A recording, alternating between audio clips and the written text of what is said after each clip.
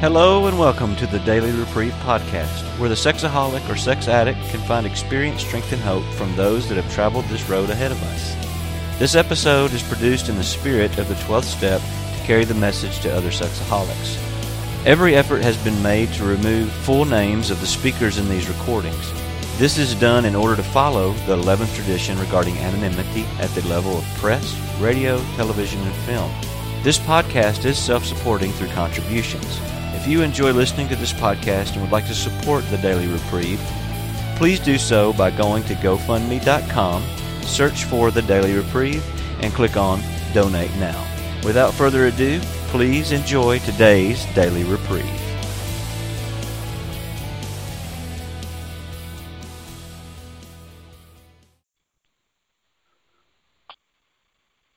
Hello, everybody. This is Gene. I'm a recovering sexaholic, and I haven't found it necessary to act out with myself sexually or with anyone other than my spouse, and been working on a continuous progressive victory over lust for the last 9 years and 7 months and 14 days, one day at a time. Thank God for His help. And your help too. I could not have done it without SA's fellowship and good sponsorship and a lot of friends. Anyway, thanks for letting me speak today. It's really a pleasure. It's helped me today. It helps me to hear myself talk and try to tell my story. I think Dennis asked me to focus mostly on the solution and the hope or the strength, my experience in recovery, and I'm going to start out that way. I think I had never tried it this way, but I'm going to do that. Plus, we only have 20 minutes. I'd really like to spend more time on what it's been like since I've been sober, and I'll start out with what happened. My adult children and my wife were conferring with each other, of course, behind my back, and they had come to the conclusion that I needed to leave the house and get kicked out of the family. And I certainly, in my heart and in my guts, I rejected it. I didn't want to do it, but I did not fight it, because I knew, and I had known for a long time, that I needed help. And I was unwilling to do it. I didn't want to do it. And the things I'm going to describe in recovery, I tell you, I didn't want to do them. It's just like on page 167 of the White Book, where Roy says, all these things that we try or we doing in recovery, we don't want to do them. They go against our old ways of acting and thinking, and it seems foreign to us, and that was me. And all the way through recovery, it's been that way. My behavior at that time certainly was unacceptable to the family. My children did not want me to be around their children or their families. My wife didn't.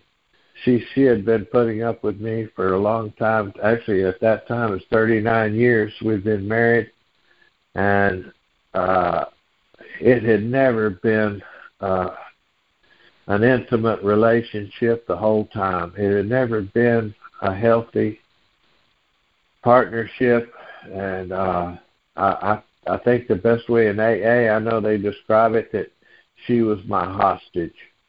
And it says we don't have relationships, we take hostages. And I know that sounds like a cruel thing, but I look back on it, and that's who I am. I'm a predator. I'm a person who takes hostages. And that has changed. I'm not doing that. I'm certainly getting better at not doing that. because of you guys and what you've taught me in recovery. I did, when I first started trying to get sober from a sexual addiction, I knew I needed to take drastic measures. I did make a commitment with my wife. It was kind of one of the last things we talked about as I was leaving, to say that I would make 90 meetings in 90 days. And in the Dallas area where I live, there were 3 SA meetings at that time. I didn't know that. I didn't know anything. I was completely clueless as to what I needed to do. I was floundering. I was scared. I was angry. I was torn up inside. It was early recovery, and it's not easy. It was very difficult. I mean, the mechanical parts of it, I was crazy. I was just as crazy as you can be in an addiction. I was worried more about things like, how am I going to get my computer? How am I going to get my toys that I had at the house? Those stupid things like that.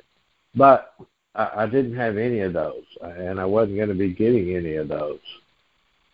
And not for a while, at least. Anyway, but at first, the first thing I found was some SAA meetings in Dallas. By the way, the headquarters for SAA is in Houston. There are just a lot more those meetings here in Dallas area, and that's what I found first. I went and tried that for a couple of meetings, and I could not relate to the people. Everything I heard them saying in a meeting, I said, well, I'd tried that.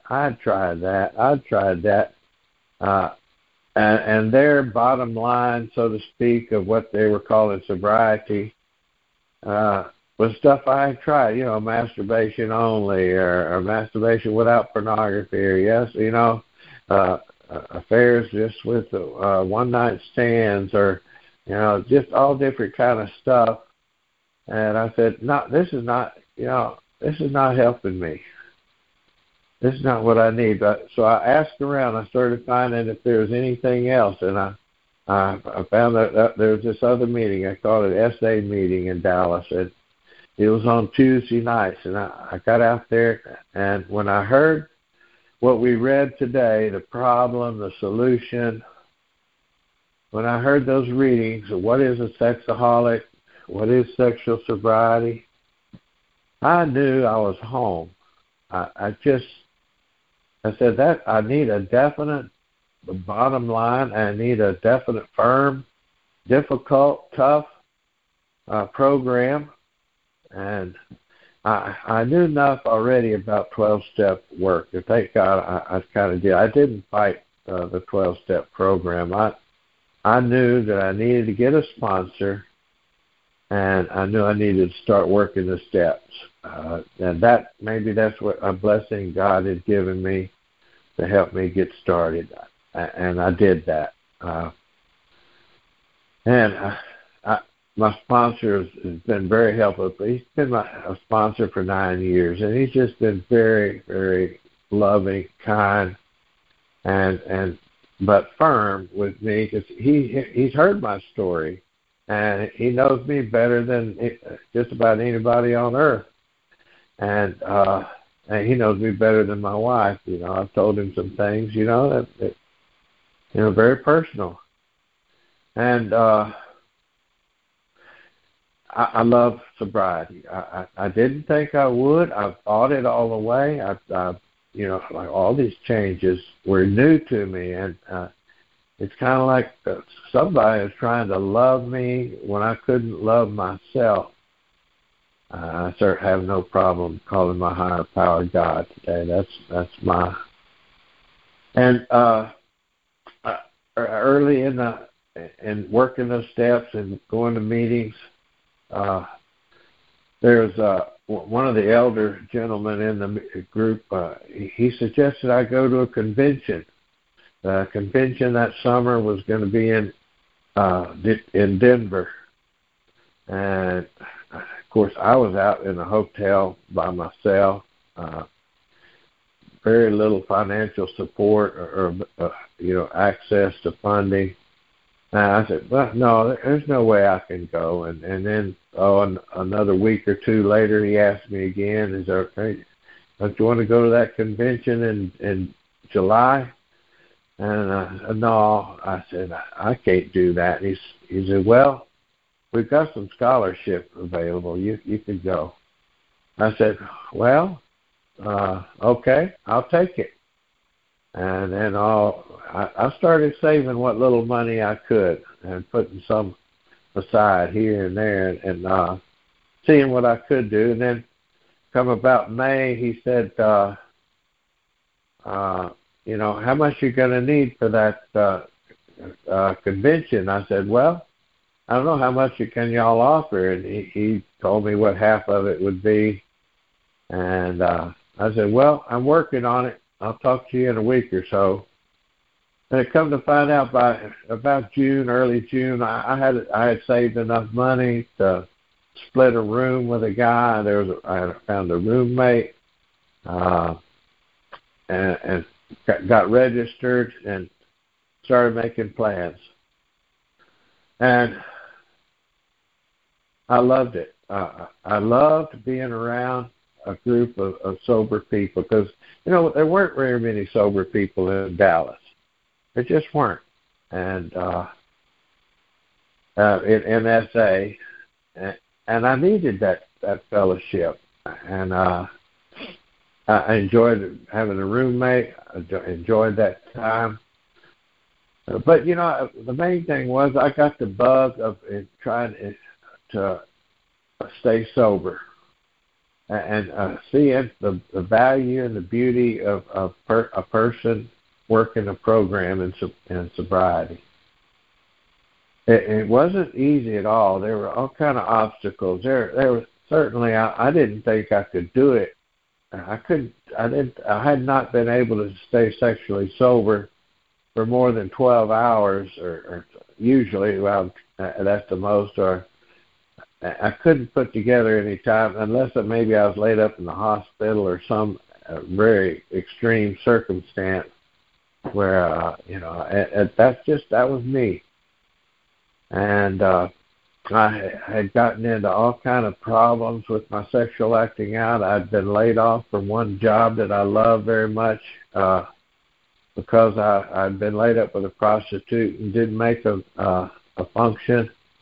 And another time I got fired from a job over alcoholism mainly, but also it was involved my sexual acting out during that job. So I had consequences. I had a lot of damage before, but I didn't think I could stop. But I could. I found I could stop. And it was kind of amazing me. It was shocking me that I was having some time of sobriety. Well, what I'm going to find, after I had about 6 months sobriety, I've been friends with one of the guys in the group, and he lived near where I lived, which is about almost an hour away from Dallas. And we agreed to start a new meeting. And so kind of out of selfishness and necessity, we started a meeting close to our houses, and that was good. It was another meeting in the week, but that was 4 SA meetings in the area, and I was making all those 4. And then about 6 months after that, we started another meeting near our house, and so that was 5 meetings a week I could make. And anyway, I think I needed to speed it up. I hadn't got a whole lot of time left. But I just want to tell you, I found that service, that kind of giving back of what I've found and what I've been blessed with in recovery has really helped keep me sober. Working diligently with another sexaholic or a group of sexaholics is what has given me a lot of joy and a lot of opportunities to be working on a spiritual relationship that I need and I want. And I've come to where I want sobriety. And I've worked through, God's helped me work through a lot of problems in my life, financial problems, relationship with my wife. And we're still married. It's been 49 years this past June, thank God. And, she's the second convention I went to was that one in Nashville in January 2010. And I went ahead and bought a ticket for her. I got her registered. And, she was my roommate. And I told her, look, we're going to Nashville, but, you don't have to go to this convention. You can eat meals with us, but, you can go to the spa, you can go shopping, you can do it. It's a vacation for you. And, it turns out the first meal we ate together on Friday night, she sat at the table with some other women that they got to visiting and laughing and became friends. She decided to go on to some of the sessions, and she hadn't looked back. She's doing service work, too, that helps her. And she loves it. She loves helping other people with their sexual addiction problems in their families. And I can overhear her talk, and it's a beauty hearing how she can help other people. She tells them like it is. She tells it straight. And she makes them read the literature, get the literature, read the literature, and work the steps with her. Look, if you're going to work with me, you're going to start on step 1. And, this is what we're going to do. I do that, too, and I sponsor people. Anyway, I enjoy sponsoring guys, and I've sponsored a lot of guys. I thoroughly enjoy doing that. I like to work with newcomers. I like to consider myself a newcomer, even like at this meeting today. I'm going to learn stuff from you guys, even today. I don't know who God's going to choose to speak through today, and it'll be something I need to hear. I'm so glad this morning I got to go to a brand new meeting this morning at 7:00 this morning here, and it wasn't too far from my house. And one of my sponsees has started this new meeting. It so happens right now in the Dallas area we got 14 meetings a week, and I go to 4 or 5 meetings a day, a week, and I like phone meetings. We have some local phone meetings that we do on Saturday and Monday, and I work with sponsees through the day. I've been surprised. I didn't want to apply to become a trustee when I had 5 years. I had 4 years sobriety, and some regional guys that we go to our retreats, and they've been talking to me about applying to be a trustee or a delegate. And they suggested I apply to be a trustee. I didn't want to do that. I didn't think I was worthy. I knew I was old. I'm 71 years old now, but I got here when I was 62. But, I knew I was old and I knew I was sober, so maybe that was what required to be a trustee. I didn't know much about it. I didn't know there was a service manual. I knew they were going to ask me if I'd read the service manual, so I got a copy and read it. It was very boring, put me to sleep so many times, but I did that, and I couldn't believe it. That must be the time I'm recording. No, that's a guy from prison trying to call me. I thoroughly enjoyed working as a trustee for 4 years. I just rotated off, and now I'm a delegate with the South Midwest region. I work with the Criminal Facilities Committee, mainly because by the grace of God, I hadn't had to go to prison. And although I felt like I deserved it, It's just helps me to help other people that need and want help. And I recommend it for anybody. If you've got a little time of sobriety, that you could volunteer to be a sponsor by mail and help a guy work through the steps by mail. And I also work with a Hospitals and Institutions Committee. And here lately I'm working with the what's called the SIM Committee, or SA Internet Marathon. We're planning a marathon for November the 29th and 30th this year. So coming up, I'll just say God has blessed me with sobriety. I love sharing what God has given me. But so many, I'm a defiant, hard-headed kind of person that I don't want to do things, but when I'm asked to do them, I do them anyway. Especially when my sponsor or my service sponsor, I'm a sponsor and a service sponsor. These guys are veterans in the program. They got 23, 25 years sobriety, and I look up to them. I did just change sponsors recently as a regular sponsor because my sponsor chose to go work with his church program. He's not active with SA recently, and so I've told him, look, and he understands, that I'd rather have a sponsor that's very active in SA. And so I've done that, but I've had a service sponsor for about 4 or 5 years now. That this stuff's all new to me. I only had 5 years sobriety starting as a trustee, and a lot of these guys, I had the least sobriety of the whole group. But it's taken me places I could never go without this program. Spiritually, I've been able to enjoy a relationship with my wife, myself, my family. It could never have happened without SA, the fellowship, and the steps, our literature, and the many blessings and good things we have in SA. Anyway, I think I'm about out of time. I want to give plenty of time for other people to speak or ask questions or stuff like that, but I kind of want to wrap it up by saying that,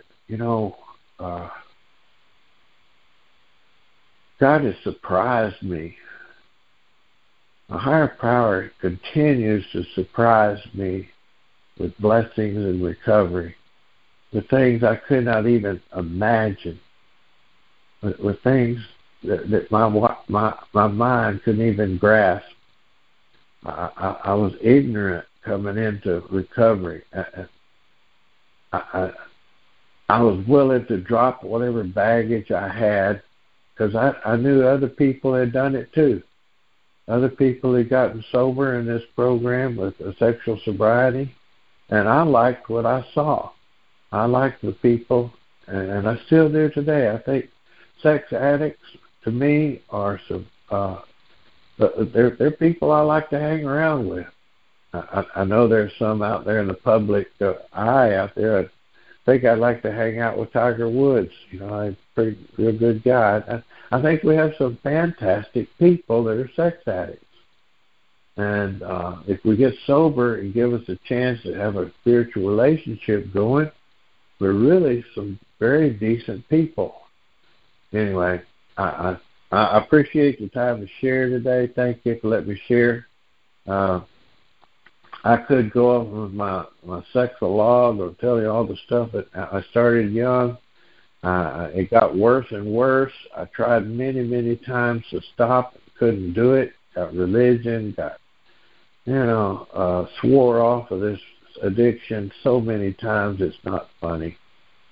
It wasn't until I got to SA that I felt like I was at home and found a program that works.